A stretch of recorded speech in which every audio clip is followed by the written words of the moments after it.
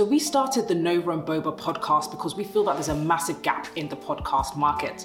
We never really see the stories of young entrepreneurs who are early on in their journey. And the reason we want to promote this is because we want to show that young people, it is possible to start and run a successful business. Most podcasts are focused on quite late stage entrepreneurs who've already made a lot of success, but we want to show how it can be done while you're still young. And the reason it's called Nova&Boba, because Nova is an astronomical event that causes a new bright star. And we believe that entrepreneurs are the new bright stars of the future.